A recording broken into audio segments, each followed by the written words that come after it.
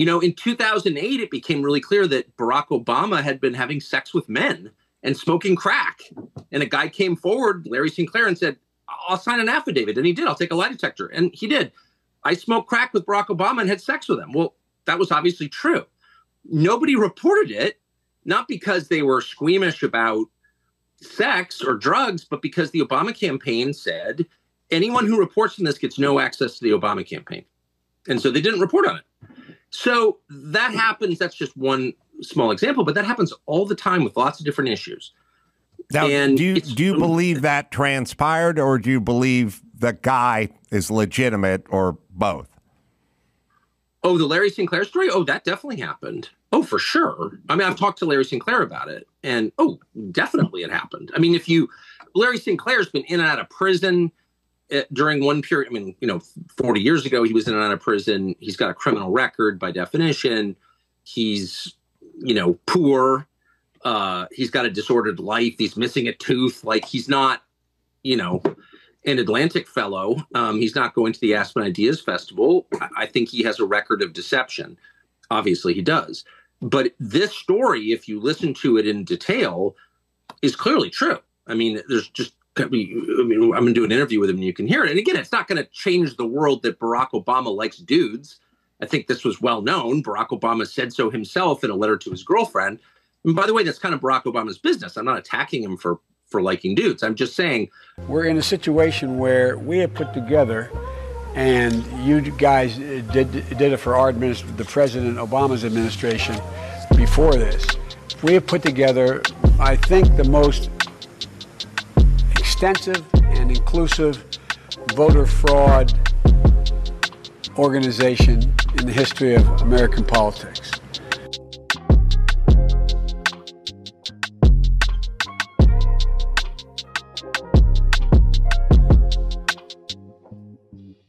Welcome to the BCP podcast. Hope you're having a great middle of the week. Big hug to all of you. Appreciate your support making this show possible. Okay, if you follow me on Twitter, please do. I posted this. Tucker Carlson had posted episode 22 of Larry Sinclair.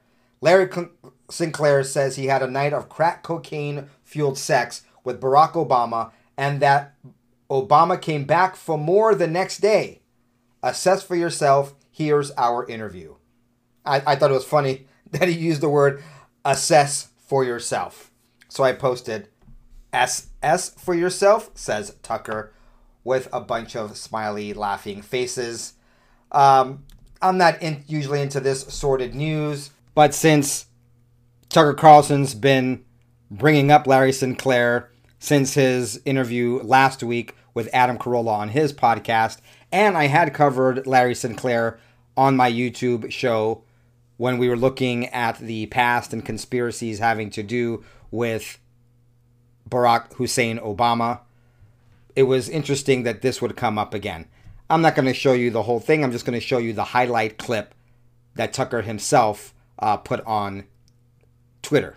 He put the whole 41-minute interview on Twitter as well, but he put this little snippet which has, I think, the highlights. You're just a guy who's in town for the night, and it sounds like you're looking to party. Yeah. Pulled up in a bar outside, and there's this guy that's introduced to me as Barack Obama. I had given Barack $250 to pay for coke. I start putting a line on a CD tray to snort, and next thing I know, he's got a little pipe and he's smoking. So I just started rubbing my hand along his thigh to see where it was going, and it went the direction I had intended it to go. Even though you had sex with him twice, you did cocaine with him, watched him smoke crack twice, you had no idea who he was. I had no idea who he was. Let me just ask the obvious question. What was Obama like on crack?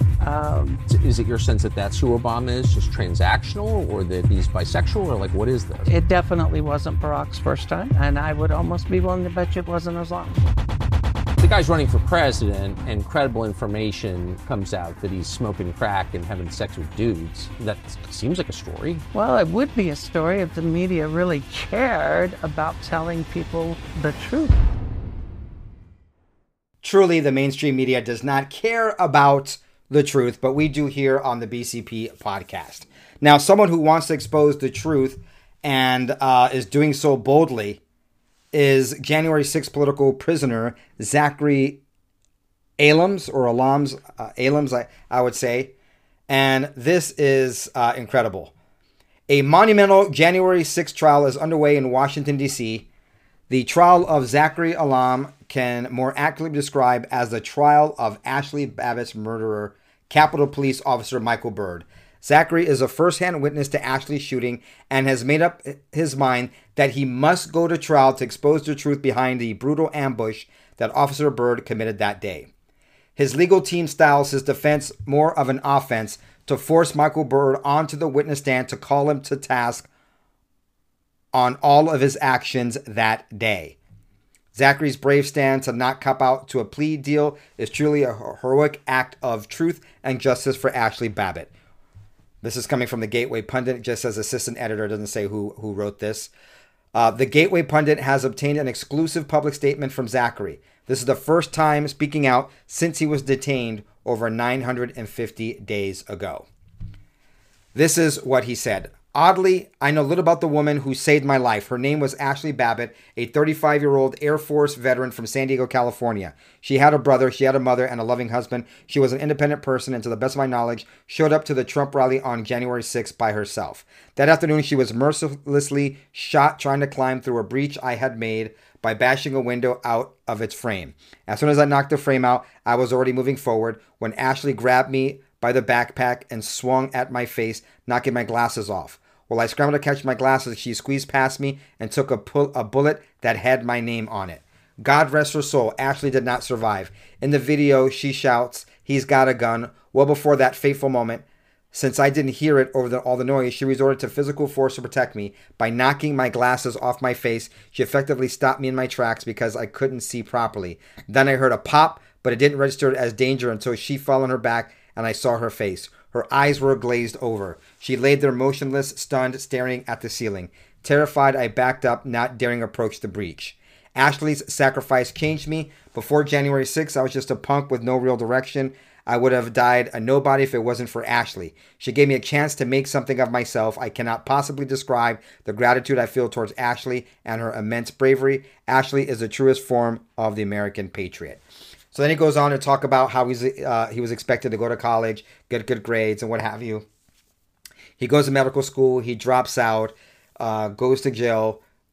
Bible study changed his life. He gets out of jail and he decides to move to D.C. Tourism is booming. He's working the tourism, and then COVID happens. Okay, then we will find what happens. He said, "My newfound excitement did not last. COVID-19 emerged, bringing with it lockdowns and mask mandates. Overnight, the thriving National Mall became a ghost town. I lost my job at the hotel. People started looking at each other with fear and distrust. Homelessness intensified as businesses were closed and buildings were made inaccessible. My gym was forced to close down. Suddenly, lines of grocery stores stretched around the block. National Guard soldiers were stationed on street corners. Windows and ATMs were boarded up. Our society disintegrated before my very eyes. Just north of the White House, 16th Street Northwest, was rebranded Black Lives Matter Plaza. Vendors swooped in, pushing masks. You had to wear a mask anywhere indoors or you were denied entry. Even outdoors wasn't off limits. Outside of your personal residence, the only safe place was your vehicle. So I bought a truck. People want to know why I showed up to the Trump rally. It was because of the China virus. Ashli and I both saw through the scam that was COVID, and both showed up to protest the government overreach that came with it. While the government claims that I assaulted potentially 6 officers, it denies coincidentally murdering an unarmed woman. The government has slandered January 6 protesters as terrorists and insurrectionists, but failed to recognize the only gunshot that day was delivered by the government. Ludicrously, the government has identified the gunman, Michael Byrd, as a victim of assault in my case. He will be a witness at my trial. God bless you, and all stay tuned." Wow. Now, this trial just took place. When we have the information regarding that trial, we will post it or show it here. Godspeed, Zachary, Godspeed. Getting Michael Byrd on the stand and exposing the Ashli Babbitt murder will be tremendous. Now, I've seen the comments before. Ashli Babbitt is a real person. She's not a fake person.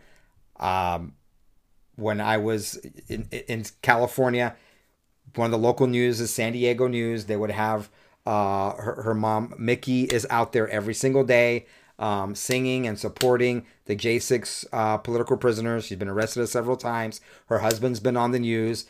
People who have known her have been on the news. They can't all be crisis actors. She was a real person. Now, I know there's some strange things showing on the video analysis. There doesn't seem to be a whole lot of pictures of her and what have you. From what I understand, it's because the family has scrubbed the social media and what have you. So I know there's some things out there, but I believe that Ashli Babbitt is an actual person. And if she isn't, then I hope that comes out in the trial as well. But I don't think it is, because I think Ashli Babbitt's a real person. If you don't believe she is, put down below in the comments section why you disagree with me. We don't have to be an echo chamber. Y'all can disagree with me. I have no problem with that whatsoever. Okay, we've got, from the other day, a new Bud Light company, Liberty Safe. And here's why. The Hodge twins tweeted out the day before yesterday. Last week, a friend of ours was raided by the feds over January 6th. His name is Nathan Hughes, and he's from Fayetteville, Arkansas. Nate was raided by the FBI and arrested at gunpoint. His girlfriend, who just had a miscarriage, was held at gunpoint and put in handcuffs. The FBI turned off his security cameras, unplugged his internet, and flipped his house upside down in a search. The feds called the manufacturer of his Liberty gun safe and got the passcode to get into it too. All for protesting at the Capitol over 2.5 years ago. They are still going after people who were protesters that day. He is being charged with crimes related to January 6th. He didn't assault anyone, and he didn't vandalize anything. He is being labeled a domestic terrorist and a traitor to his country by woke leftists and the media. And he is just like us. He's an outspoken American patriot. He loves freedom, loves his country, and would do anything to preserve our rights. He's been fighting to save our country for years now. He's also a small business owner with a family that relies on him. We all know how heated this political climate is getting, but they've pushed too far, and it's time for people to start speaking up for people getting screwed by the system. BLM and Antifa can go burn down our cities and get off the hook, but Trump supporters get raided and rounded up for protesting. Nate's legal bills to fight these charges will be over $100,000, so we're donating $5,000 to Nathan's Defense Fund to start out, and hope you can donate something to. Link in the next tweet. Then here is his information. You can see here he is a white guy, which of course makes him a domestic terrorist in the eyes of Christopher Wray. 34 years old, 5'10", 201 pounds. Booking date August 30th. Now, there's been huge pushback by Liberty Safe, so they put out a statement. On August 30th, 2023, Liberty Safe was contacted by the FBI requesting the access code to the safe of an individual whom they had a warrant to search their property. Our company protocol is to provide access codes to law enforcement if a warrant grants them access to a property. After receiving the request, we received proof of the valid warrant, and only then did we provide them with an access code. Liberty Safe had no knowledge of any of the details surrounding the investigation at the time. Liberty Safe is devoted to protecting the personal property and Second Amendment rights of our customer, and has repeatedly denied requests for access codes without a warrant in the past. We do not give out combinations without proper legal documentation being provided by authorities. We regularly update our policies to ensure both compliance with federal and state law and reasonable consumer privacy protections within the law. First and foremost, Liberty Safe is committed to preserving our customers' rights, and we will remain unwavering in these values. Kind of hard to have a company called Liberty Safe when I understand from what I've seen in the past. I'm a gun owner. I heard of Liberty Safe. I don't have a Liberty Safe, but when I was looking at different safes, and won't tell you the kind of safe I have, but let's just say that my firearms are very accessible to me in an emergency. When I was looking at Liberty Safe, they weren't well thought of by a lot of gun owners. Very funny things about Liberty Safes not being safe at all, and Liberty Safes are liberty for other people to easily get stuff in your safe. I don't know, really remember why at the moment there was so much hate toward Liberty Safes, but now the memes have gone crazy. Liberty Safe, both of the names are misnomers and things of that sort. So what are your thoughts on this? Put it down below. What you can see here, I'm not wrapping up, but I'm continuing my coverage from J6 yesterday, from yesterday's episode 3113. this one's absolutely crazy. This was on Gateway Pundit today. On January 6, 2021, Elena Turcano joined hundreds of thousands of peaceful Americans to hear President Donald Trump in D.C. and exercise her First Amendment rights. When I saw that it was a protest and not a rally, and I saw the protest permit, I thought I would be protected by the First Amendment, Elena shared. I thought the First Amendment was supposed to be without fear of retaliation. Check this out. Let me tell you, Elena's is a flight attendant, and this is what happened to her.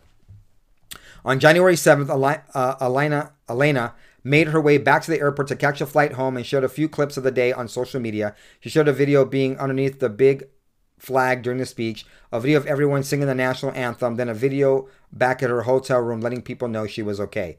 At the time, Elena, a flight attendant, was furloughed from American Airlines due to the pandemic and was preparing to return to her job in the coming weeks. About 8,000 flight attendants had to get fingerprinted for a new background check in order to return from furlough, Elena included, yet everything still continued. Although she did not step inside the Capitol that day, Elena was attacked by fellow flight attendants on social media in what will become a multi-year ordeal that ultimately led to a lawsuit against one of the alleged ringleaders of the abuse she faced, as well as against American Airlines. Check this out. On January 7th, 2021, Elena's phone buzzed in the Uber, taking her to Reagan National with a disturbing text. The text read, "They're after you again. They're trying to get you on the no-fly list so you can't leave the city. Let me know when you are through security." Well, what did she do again? Elena shares, "It was like I was in a movie. I was hearing words like traitor and domestic terrorist for the first time, and I didn't understand." Now, what the again refers to is that in September of 2020, just before she was furloughed, when her airline announced that they would be allowing flight attendants to wear Black Lives Matter pins on their uniforms, the crews didn't understand why the public was boycotting the airline or why the public would think that wearing BLM is political. She pointed that out. She merely pointed out how to find BLM's financial report, and that's when the harassment started. So she's an employee of American Airlines. They're saying this is not political, but she can wear a BLM pin if you want. And then people were boycotting American Airlines, and she puts on social media, duh, if you go to BLM, it takes you to Act Blue, which is Democrats. So this is political. You're supporting a Democrat cause. So she got hate back in 2020 because of that. By the time she got home from D.C. after January 6th, a post appeared in a large Facebook group for flight attendants with over 12,000 members calling her to be on the no-fly list for attending the rally. The post included a petition to get her fired and prosecuted for her treason. People were already being brainwashed with this TDS. Folks, we have a cold civil war right now in America. And it's not even over Trump. It is free-thinking liberty individuals and absolute gaslit, moronic, and dumbass Americans who have been completely brainwashed and are serving, they're useful idiots serving the Marxist, treasonous, traitorous, rat bastard overlords. It is a spiritual war, and it has been an information war, and it has been a war for the souls and minds of Americans. Obviously, Alex Jones got started before me, but if I were starting right now and the name wasn't taken, I would totally have InfoWars. It's a great name. We are in a civil info war, and the left is losing, and that is why they are desperate to stop Trump. Please, please, Father, please protect Donald John Trump from the schemes and the murderous plots of these demonic forces. In Jesus' name, amen. So she went back and forth. There was someone who was trying to stalk her and has been really adamant in getting her on the no-fly zone and getting her fired. The post by another flight attendant was a picture of Elena that said, "Elena Turcano, is this you?" The post generated 500 comments in an hour. Her home address was shared. Her phone number was shared. She was doxxed. In the following days, weeks, and months, she was inundated with threatening calls. Details of her personal life were leaked in the group, including her real estate license, as well as details about her work at the airlines, including her recall status, her base, and her work trips, putting her in danger. What was next? Posting my hotels, my room number, she asked. As the weeks wore on, and though at least 50 flight attendants were involved, one person in particular attacked Elena relentlessly online. Was faced with a cease and desist, one of the apparent ringleaders doubled down, and the attacks became even more aggressive. In June of 2021, she personally requested the alleged person take down the petition. She was then turned in for retaliation and had to endure another meeting in August of 2021. She had to do something, and now she is suing. The aggressor publicly announced that he took the cease and desist to HR for harassment and then doubled down again last month after his response was due after being served. So this person is not quitting. They have a bloodlust for her. In February 2021, an anonymous tip was called to the FBI, who cleared her within minutes. She was told while the tip was anonymous, it was made by a group of flight attendants. Alana said at that point, I thought everything was going to stop then. And though she was cleared by the FBI, American Airlines continued to interrogate her. And while they didn't investigate the harassing flight attendants, they only reprimanded them with a slap on the wrist. Why have policies that are not going to be enforced, or are they just enforced on me? Man, what an ordeal. So last year, she took a brave and public stance against the vaccine requirements on public transportation. She is one of 9 flight attendants that filed a lawsuit against the CDC in 2022 over the federal mask mandate on public transportation, arguing that being forced to wear a mask and to enforce the mandate for passengers poses a risk to their own health and safety and hinders their ability to do their jobs. Remember what it was like flying with those damn masks? I mean, I had to travel. I would not wear them. And if those of you follow me on social media, I would put up videos all the time of me walking through LAX without a mask. I wouldn't wear a mask until they told me to put it on. And several times I had the flight attendants get very mad at me. You can tell some are like, they would just make little signals like, just put it on. Or like, they just look at it and they're like, pretend they didn't see me. You know, they're probably the cool ones. And there were some like, sir, wake up. I know you're asleep. Put on your mask. And I'm like literally holding a water bottle. Oh, man. 2020, 2021, man, those were dark times in America. And they want to push that on us? Hell no. It's not going to fly this time. So she continues to be harassed. Now, after more than 2 years and begging both the perpetrators to stop and the airline to step in, she has filed a lawsuit against one of the flight attendants who she alleges created and circulated the petition, as well as against American Airlines. In her lawsuit, Chocano Vivaldi et al., she is suing for defamation per se, negligent supervision, and a whole bunch of other things, including racial discrimination, religious discrimination, and retaliation. So these people are absolutely crazy. All right, and I think that's all I want to cover right now, having to do with January 6th. All of these victims, these people have gone crazy and lost their minds. All right, article yesterday on Gateway Pundit. Gateway Pundit is killing it when it comes to coverage of January 6th and stolen elections. Michigan clerk explains broken election laws, how Jocelyn Benson's office insisted illegal voter be allowed to register and cast a vote in 2020. Baldwin Township is a small Michigan jurisdiction with just 1,600 residents and a smaller number of voters. So when a fake registration was filed to vote in 2020 by a Canadian citizen, clerk Kathy Pitsley knew that it wasn't a real voter, and she had the time to investigate and determine the voter wasn't real. The first danger sign was that I could never get a hold of them by phone or mail. They didn't have an ID. They didn't have any serious proof they lived in the district, and they certainly had nothing to show that they had met the basic legal requirements to be considered a resident or a voter.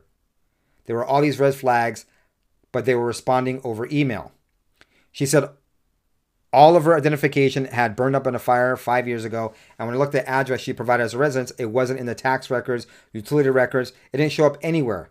Since this is a small town, I decided to do my own investigation. She took her job seriously. Bravo.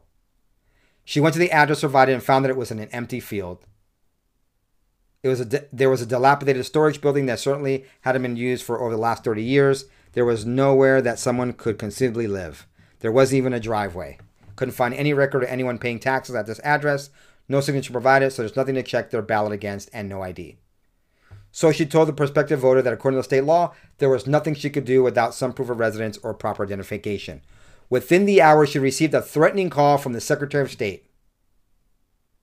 Far-left Secretary of State Jocelyn Benson, who oversees Michigan's elections, was having her deputies in the Bureau of Elections threaten Pisley to have the prospective voter registered immediately. They gave me 4 hours to have her registered or else. I didn't think this was a fight worth having. After pressure from the Secretary of State's office, she was forced to register the voter. Wow. Clerk Pisley explained to the Gateway Pundit the registration to vote came in without any ID, with an address that seemed suspect and with a story that wasn't credible, and she hadn't lived in America in over 30 years. She still wanted to vote in the 2020 election, though, but she wanted her absentee ballot sent to British Columbia. I was unable to confirm this was a real human, but they were allowed to vote and cast an absentee ballot in 2020, excuse me. That's just one anecdote, folks, but it just shows you that Michigan was one of those states, along with Pennsylvania, Georgia, Nevada, and Arizona, and Wisconsin, that the rigging operation was in to get the fake President Joe Biden in office. And now we have another leak, courtesy of CNN. Jack Smith is going to indict Trump again, and the special counsel is investigating fundraising and the breach of voting machines. This really is an all-on attack against Sidney Powell, as you'll see. Jack Smith, special counsel, is gearing up to indict President Trump out of D.C. again, according to a new report by CNN. He's expanded his investigation into Trump's effort to challenge the stolen 2020 election and is focusing on Trump's fundraising efforts. Trump raised millions of dollars after the 2020 election to investigate rampant Democrat voter fraud. He is investigating how the money was used to inspect the voting machines. A nonprofit run by Sidney Powell hired forensic investigators to inspect voting machines in 4 swing states: Georgia, Pennsylvania, Michigan, and Arizona. Fulton County DA Fannie Willis indicted Trump and 18 of his associates on similar charges of computer trespass for daring to look at the rigged voting machines. This is the continuation of the stolen election, trying to do a cover-up, trying to make sure that it is illegal for anyone to question election results, at least the 2020 election results, because you can still question the 2016 election. This is CNN reporting. Special Counsel Jack Smith is still pursuing his investigation into efforts to overturn the 2020 election a month after indicting Donald Trump for orchestrating a broad conspiracy. Questions asked of 2 recent witnesses indicate Smith is focusing on how money raised off baseless claims of voter fraud was used to fund attempts to breach voting equipment in several states won by Joe Biden, according to multiple sources familiar with the ongoing investigation. In both interviews, prosecutors have focused their questions on the role of former Trump lawyer Sidney Powell. Remember, Sidney Powell is a fantastic and great attorney. She was a federal prosecutor, highly thought of course, until she sided with Trump. I didn't like when Trump just dumped her. I kind of felt that was kind of cold, but there was a lot of things going on, and he parted ways. Wasn't happy about that. Sidney Powell is a true warrior, and I kind of feel like she just got thrown to the curb by President Trump. Someone going to disagree with me. I know President Trump had a lot on his mind as president, and I'll forgive him for that. But that's how I felt at the time. And now that Sidney Powell is coming up again in the news, I kind of feel the same way still. She was really in the fight. Giuliani was not. According to invoices obtained by CNN, Powell's nonprofit Defending the Republic hired forensic firms that ultimately accessed voting equipment in 4 swing states, and that is what he's looking into. So he's looking into Sidney Powell. And let's end with this. George Soros plans on meddling in the 2024 election if Trump is the GOP nominee. This is coming from Town Hall. George Soros reportedly has plans to meddle in the election if Trump secures the nomination. Billionaire and far leftist George Soros revealed his plan if former President Trump secures the 2024 GOP nomination. Soros' Open Society Institute, one of the most influential radical organizations in the world, is preparing itself for the likely event Trump's name is on the ballot. In an article for Politico, Soros' son Alex is giving the go-ahead for his father's nonprofit to open the floodgates on Trump for the 2024 election, explaining how the organization will shift its focus to defeat the former president. As someone who spends up to half their time working on the continent and thinks former United States President Donald Trump, or at least someone with his isolationist and anti-European policies, will be the Republican nominee, I believe a MAGA-style Republican victory in the next year's U.S. presidential election could, and in the end, be worse for the EU than for the U.S. Such an outcome will imperil European unity and undermine the progress achieved on many fronts in response to the war in Ukraine. All about the war in Ukraine, all about Europe. If I were the type of guy to give a middle finger and be vulgar, I would say all kinds of expletives to Alex Soros and his dad. As Europeans, I don't care about Europe. I'm an American and I want my American president to put America first. Damn it to Ukraine, the EU, and NATO, and all of those globalist bastards who just want to suck money from the United States taxpayer to fund their country. Why don't you, Alex and George Soros, take up with Germany? They're the biggest and richest country in the European Union. But mum's the word. Tired of these European a-holes sucking from my pocketbook. And not to get too personal, but I just got hit with a tax bill yesterday, meeting with my accountant, which I've got to pay. And to know that we just had Antony Blinken today go to Ukraine on a secret visit and promising another $200 million.